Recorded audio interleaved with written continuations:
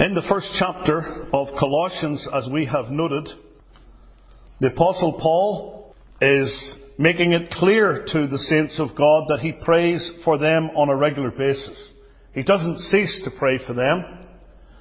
He begins in verse 3 of chapter 1 by telling them this: we give thanks to God and the Father of our Lord Jesus Christ, praying always for you. He continues this until when we come down to verse number 12, he says, giving thanks unto the Father, which hath made us meet to be partakers of the inheritance of the saints in light. You'll notice in both of those verses, 3 and 12, the mention of giving thanks. Thanksgiving is an essential part of prayer. When the Apostle Paul wrote to Timothy concerning prayer, he said in 1 Timothy chapter 2, and I quote from verse number 1, I exhort therefore that first of all supplications, prayers, intercessions, and giving of thanks be made for all men, or all types of men. So here in Colossians chapter 1, Paul strikes this note of thanksgiving, but he's thankful for something in particular. He's thanking God particularly for the person and work of Christ. And that's very significant, because this epistle really centers upon this truth. And that is, in all things, Christ is to have the preeminence. Not just prominence, but the preeminence.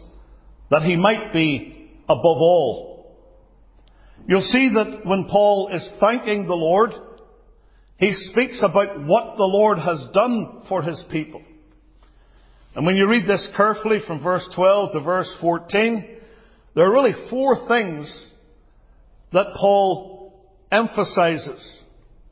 He says in verse 12, which hath made us meet. It really means fit, or prepared to be partakers of the inheritance of the saints in light. He has delivered us from the power of darkness.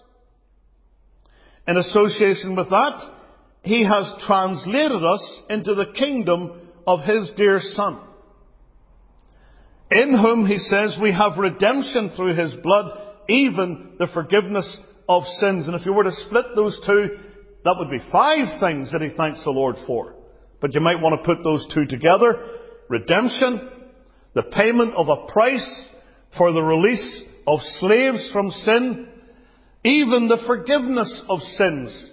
And the word forgiveness in the Greek language here has the thought of sending away. So the Lord has actually sent away our sins. What a wonderful thought that is. This is what Paul gives thanks for. He gives thanks for these several things that the Lord has done for his people. But then you'll notice, in connection with that, that he speaks about who the Saviour is. And so you have the work of Christ, and then you have emphasis on the person of Christ. Who is the Saviour? Well, in the verses that follow, he emphasizes that the one who died on Calvary's cross was indeed the great Creator. God manifest in flesh. We see this in verse 15. Who is the image of the invisible God. Verse 16. By him were all things created. This is emphasizing who Christ is. He is the great Creator. He is deity. Now, this is a doctrinal passage in Colossians, obviously. There's vital teaching here for God's people, in which the apostle would have us to focus upon Christ, who he is, and his great work for us as his people. But there is an intermingling and there is an overlapping of the two themes here, particularly from verse 12 down to verse 22. He starts out talking, as we've mentioned, about the work of Christ, what He has done. Then he speaks about the person of Christ, who He is. But then he goes back again to talk about the work of Christ once more. And frankly, when we're thinking about the Lord Jesus, we cannot divorce His person from His work.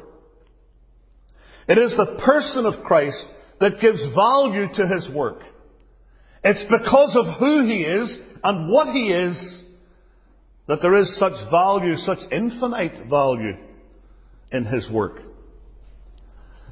Remember when Paul wrote to the Corinthians, we're studying what he said to the Colossians, but when he wrote to the Corinthians, he talked about the kind of ministry that he was going to have among them.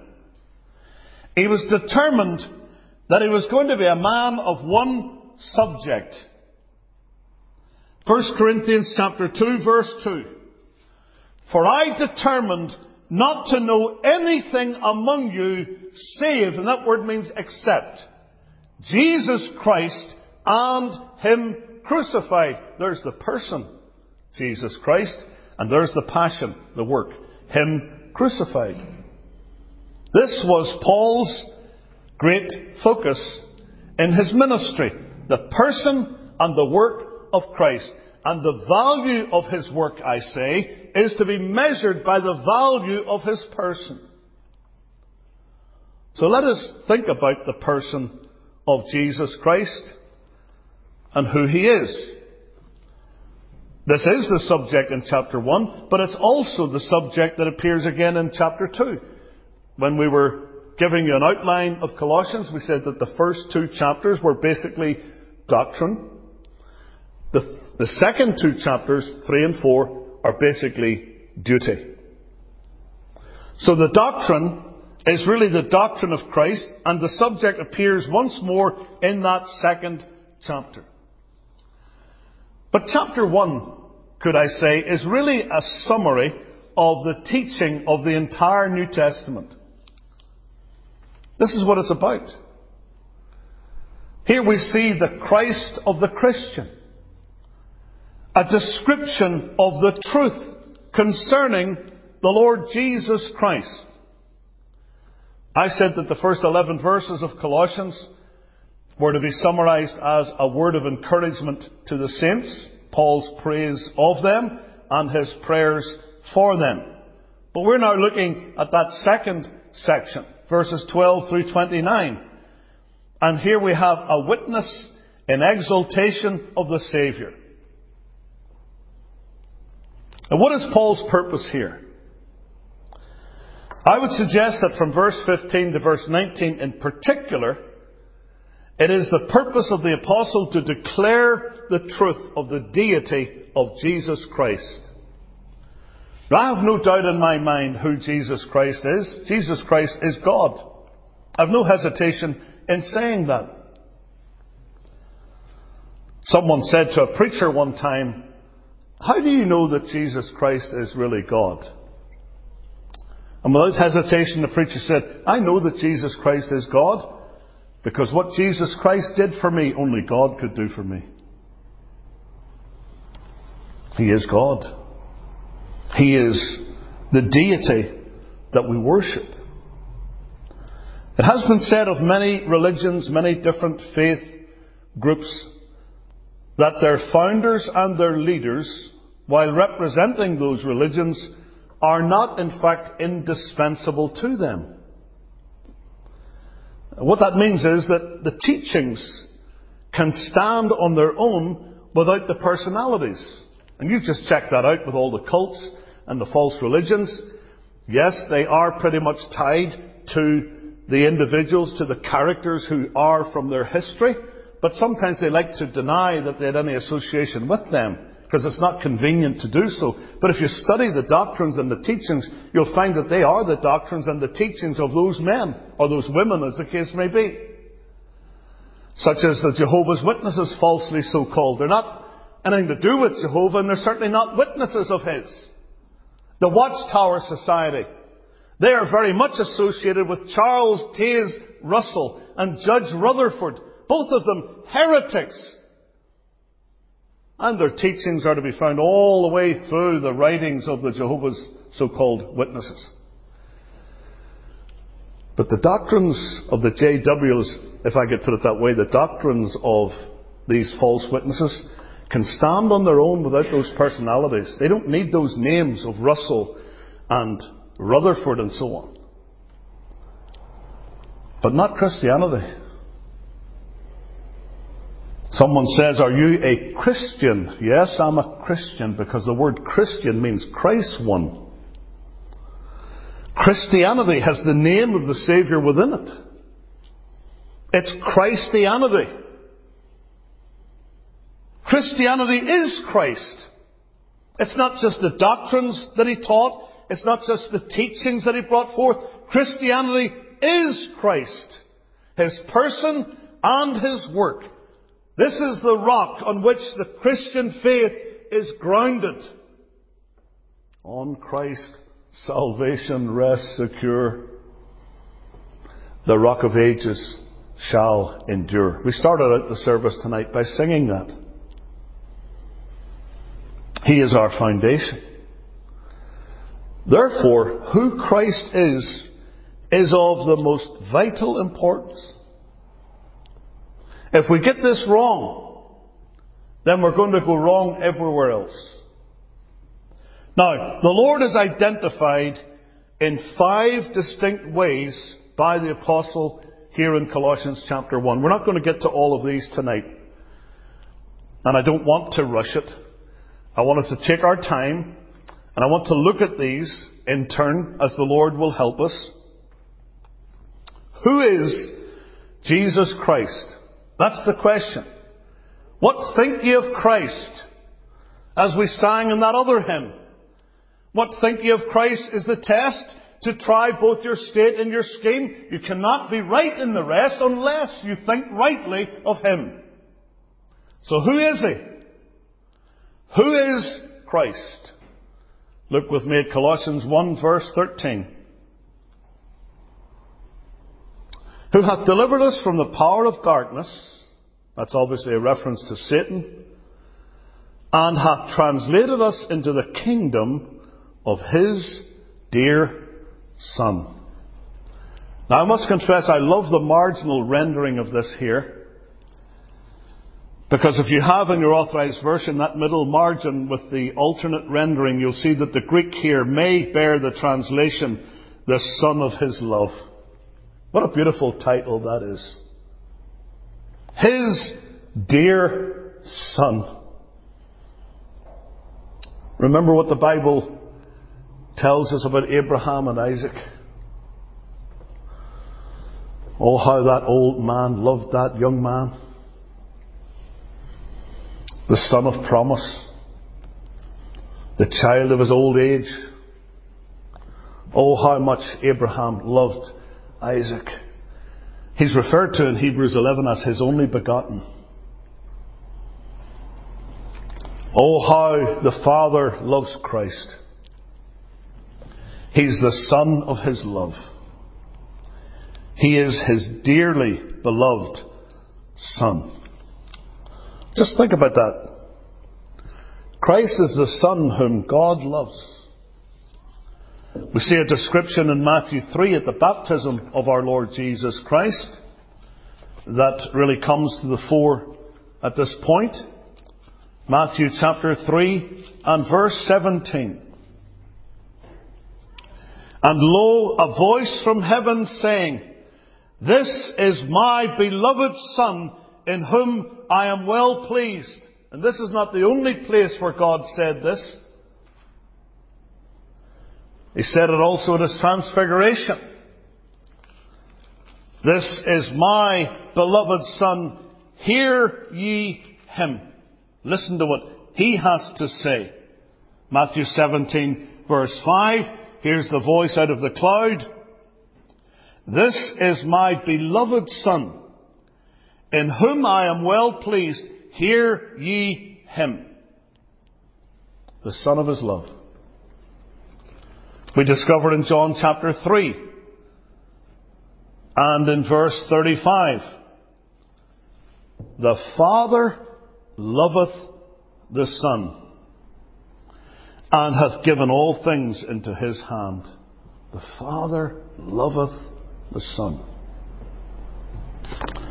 The love of God is perfect. The love of God is limitless. The love of God is so deep. It's so wide. It's so broad. It cannot be defined. There is no limit to the love of God. And there's no limit to the love that the Father has for the Son. The Son whom He loves is Himself the perfect representation of the Father's love to us and for us. Consider 1 John chapter 4. 1 John chapter 4, verses 8 and 9. He that loveth not knoweth not God, for God is love. In this was manifested the love of God toward us, because that God sent His only begotten Son into the world that we might live through Him. He reveals the Father's love to us. And as believers, we ought to reflect often and deeply upon this truth, that the Father loves us even as He loves His own dear Son. Now, the devil's going to deny that to you. Your own flesh is going to tell you that it's not true. But I'm here to tell you that the Word of God reveals it. Look with me at this simple scripture, John 17, the high priestly prayer of Christ. John 17, verse 23.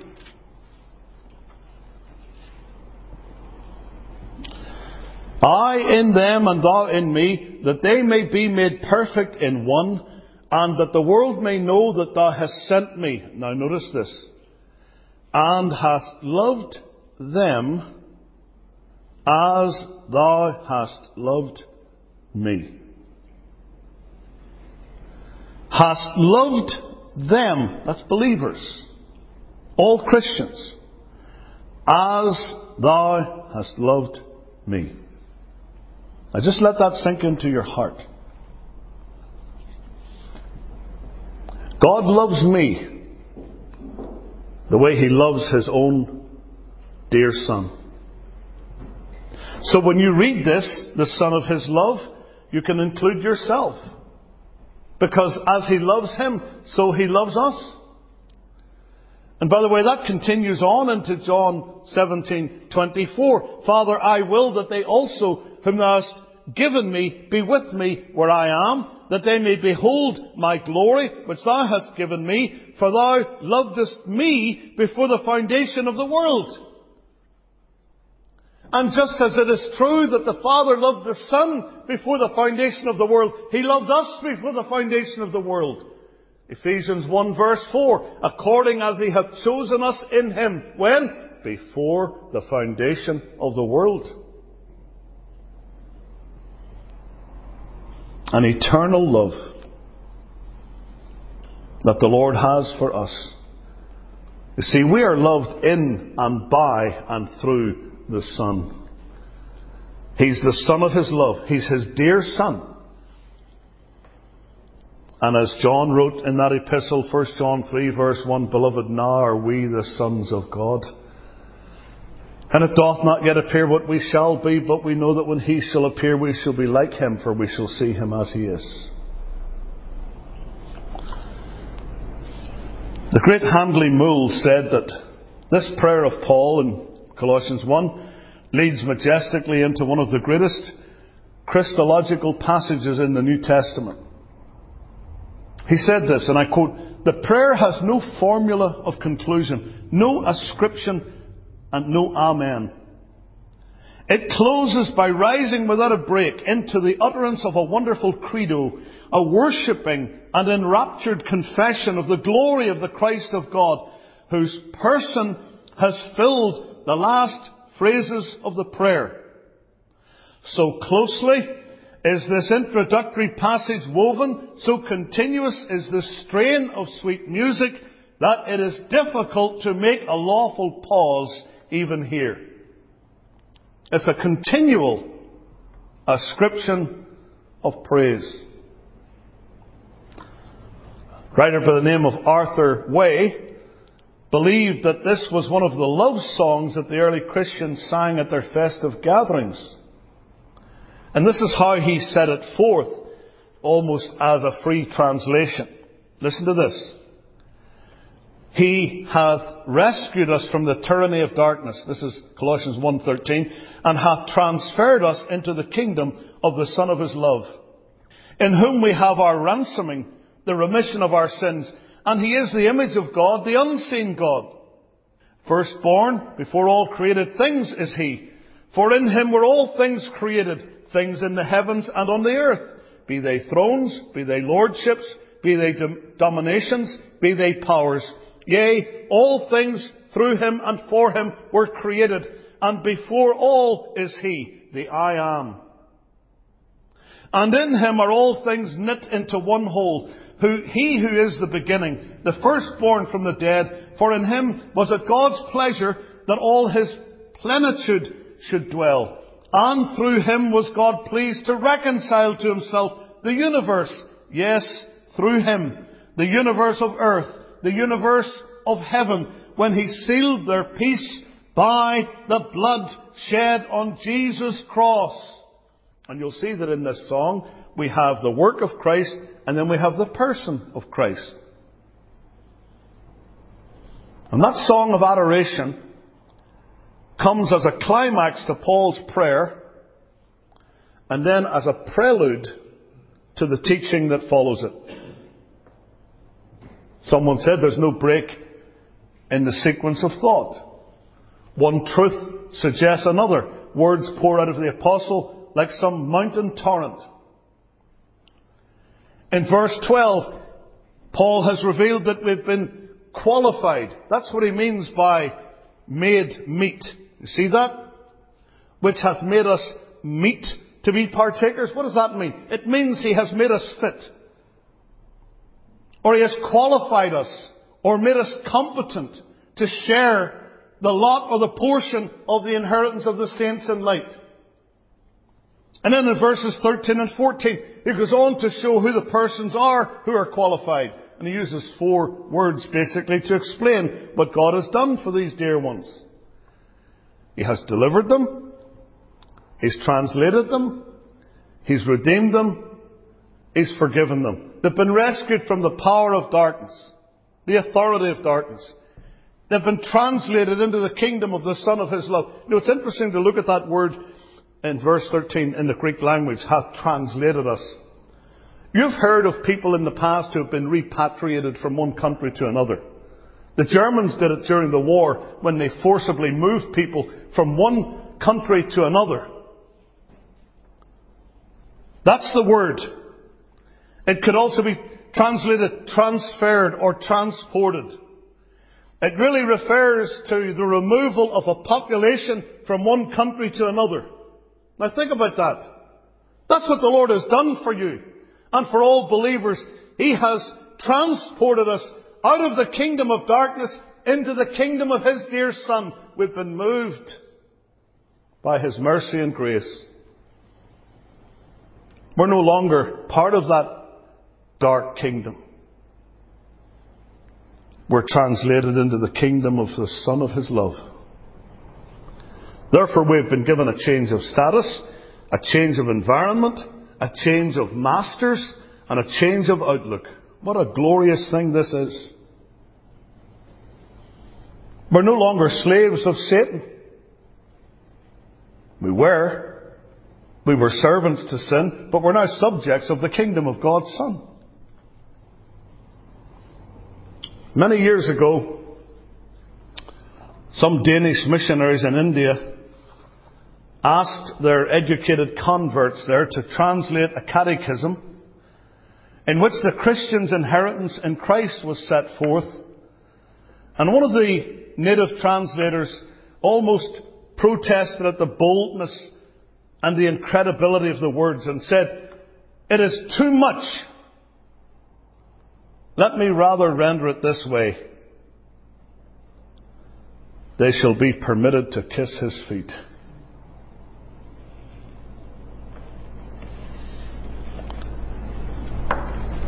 Beatrice Bixler wrote these words: "I am not worthy the least of his favour, but Jesus left heaven for me.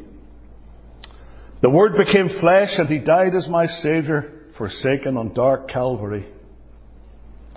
I am not worthy the least of his favour, but in the Beloved I stand.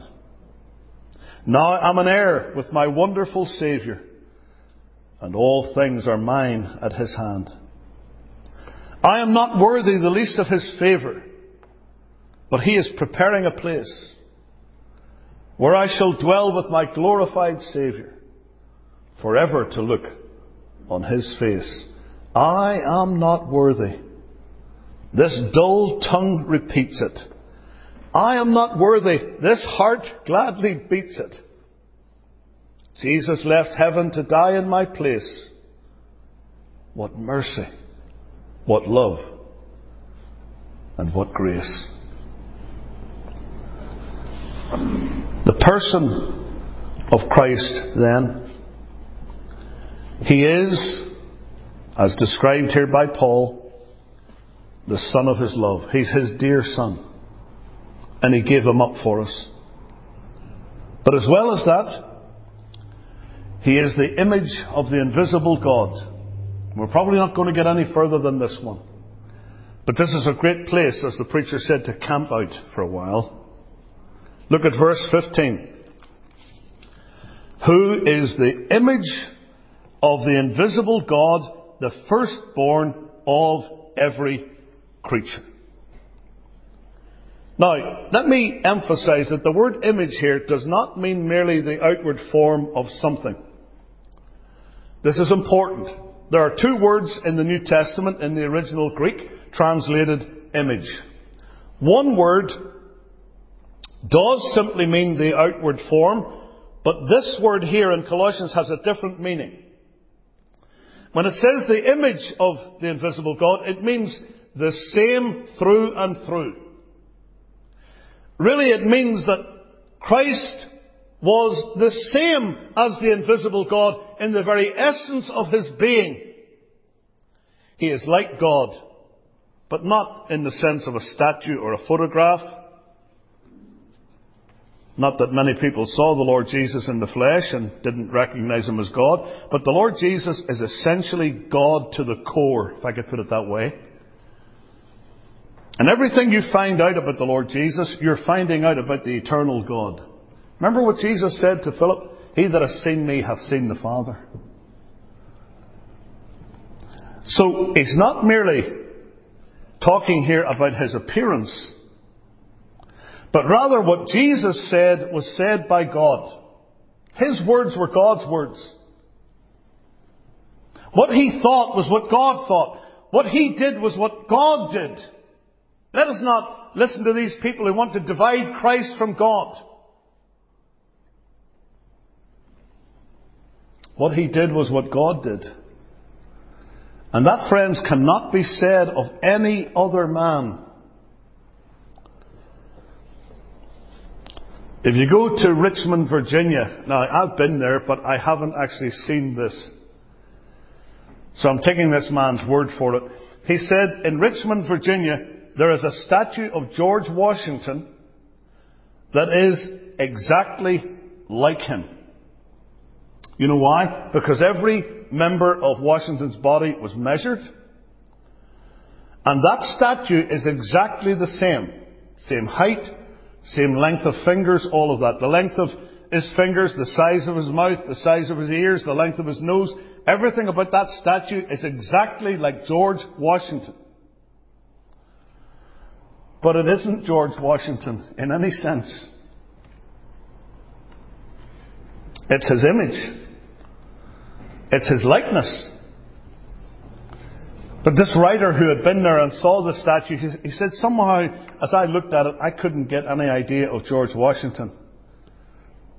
Because that statue can't speak like George Washington. That statue couldn't lead an army as Washington did. That statue can't deliver a nation like George Washington did. It can't work. It can't think as Washington did. But Christ is the image of God in everything that He thought and did and said. He is the image of the invisible God. In other words, when you see Jesus, you're looking at God. Let the cult say what they will. They're liars. They're liars. When they come 2 by 2 or whatever to your door, or wherever it is that you meet them,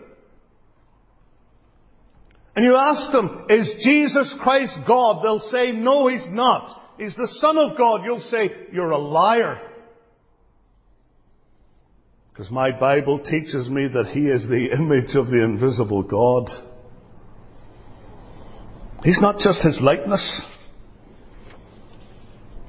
but He's the same through and through. That's the Greek word. He's the same through and through. When you're looking at the Lord Jesus Christ, you're looking at God. 2 Corinthians 4 verse 4 says the following.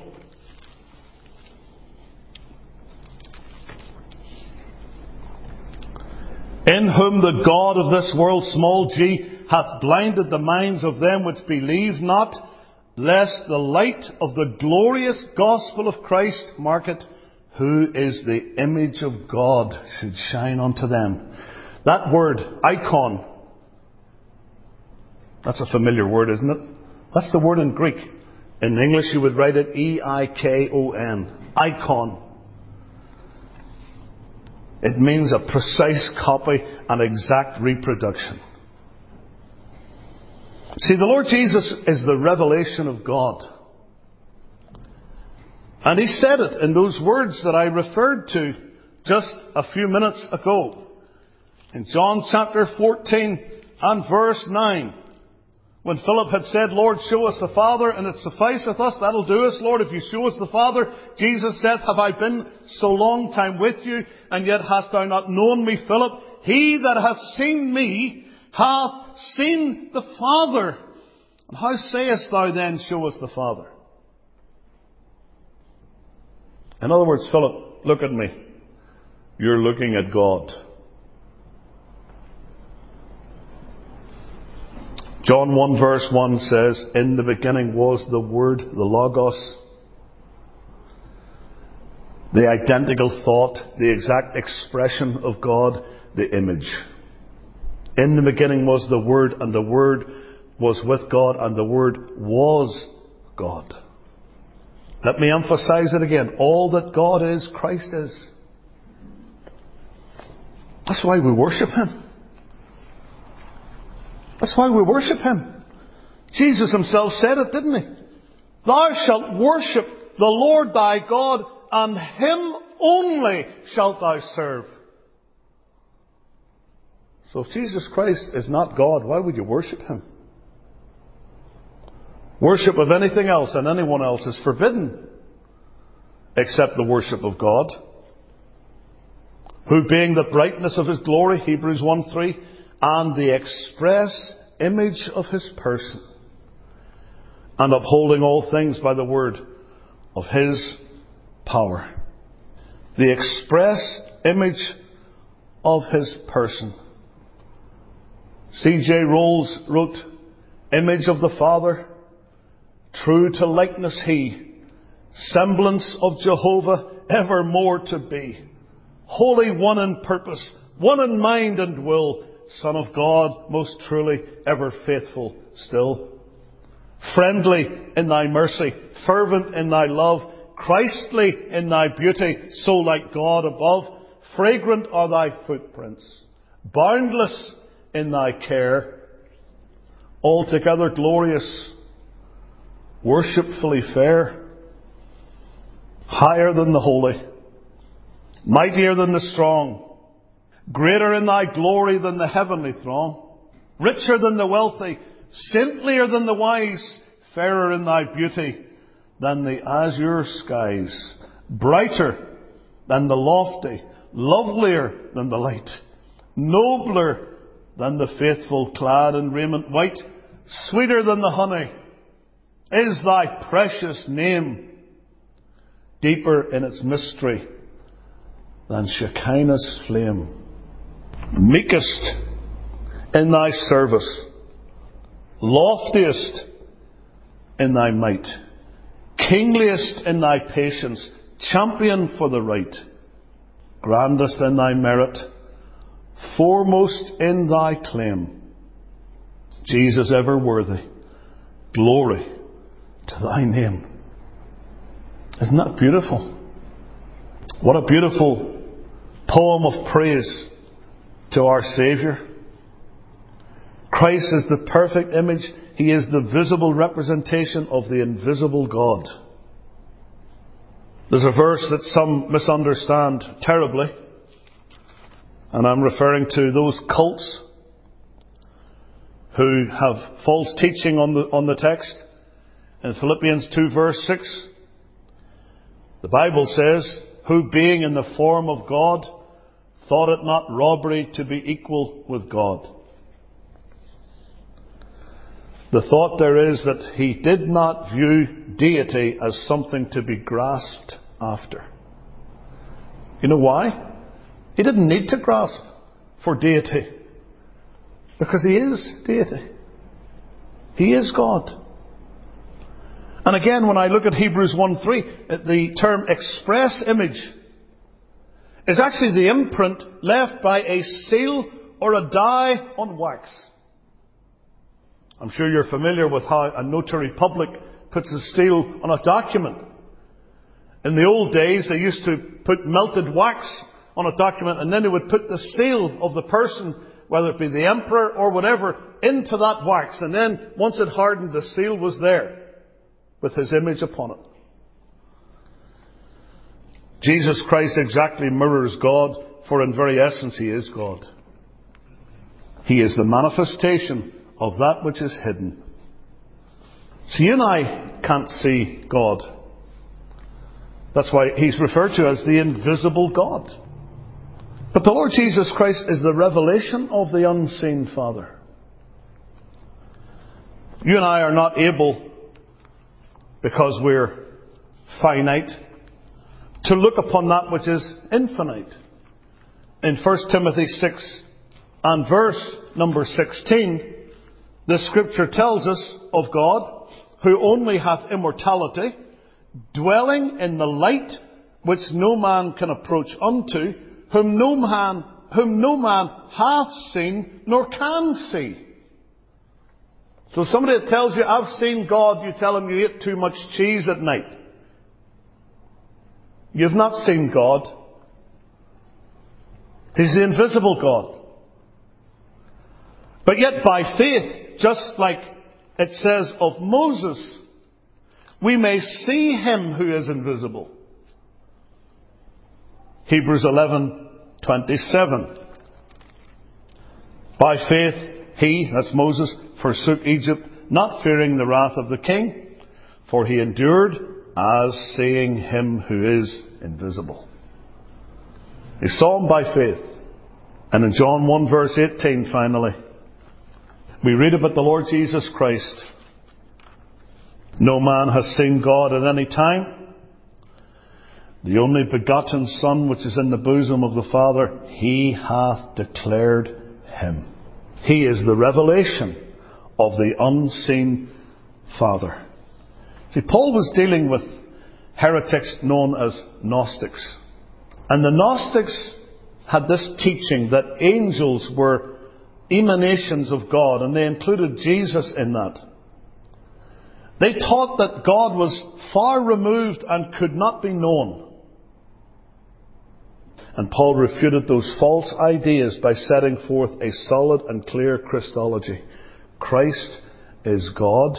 You want to come to know God? You come to know Christ. What a wonderful thing this is. That the one who is and was God was made flesh and dwelt among us, that he might redeem us, that he might ransom us from the power of sin, that he might translate us into the kingdom of the Son of His love, and that He might grant to us the forgiveness of sins by the riches of His grace. What a tremendous thing it is for us to realize that God was in Christ, reconciling the world unto Himself, not imputing their trespasses unto them. He has committed to us the gospel of reconciliation. And what is that gospel? It is simply, be ye reconciled to God. We have been, as believers, reconciled to God by the death of His Son, the very Son of His love. We rejoice in that tonight. And may the Lord cause us to think much upon it to the benefit and blessing of our souls.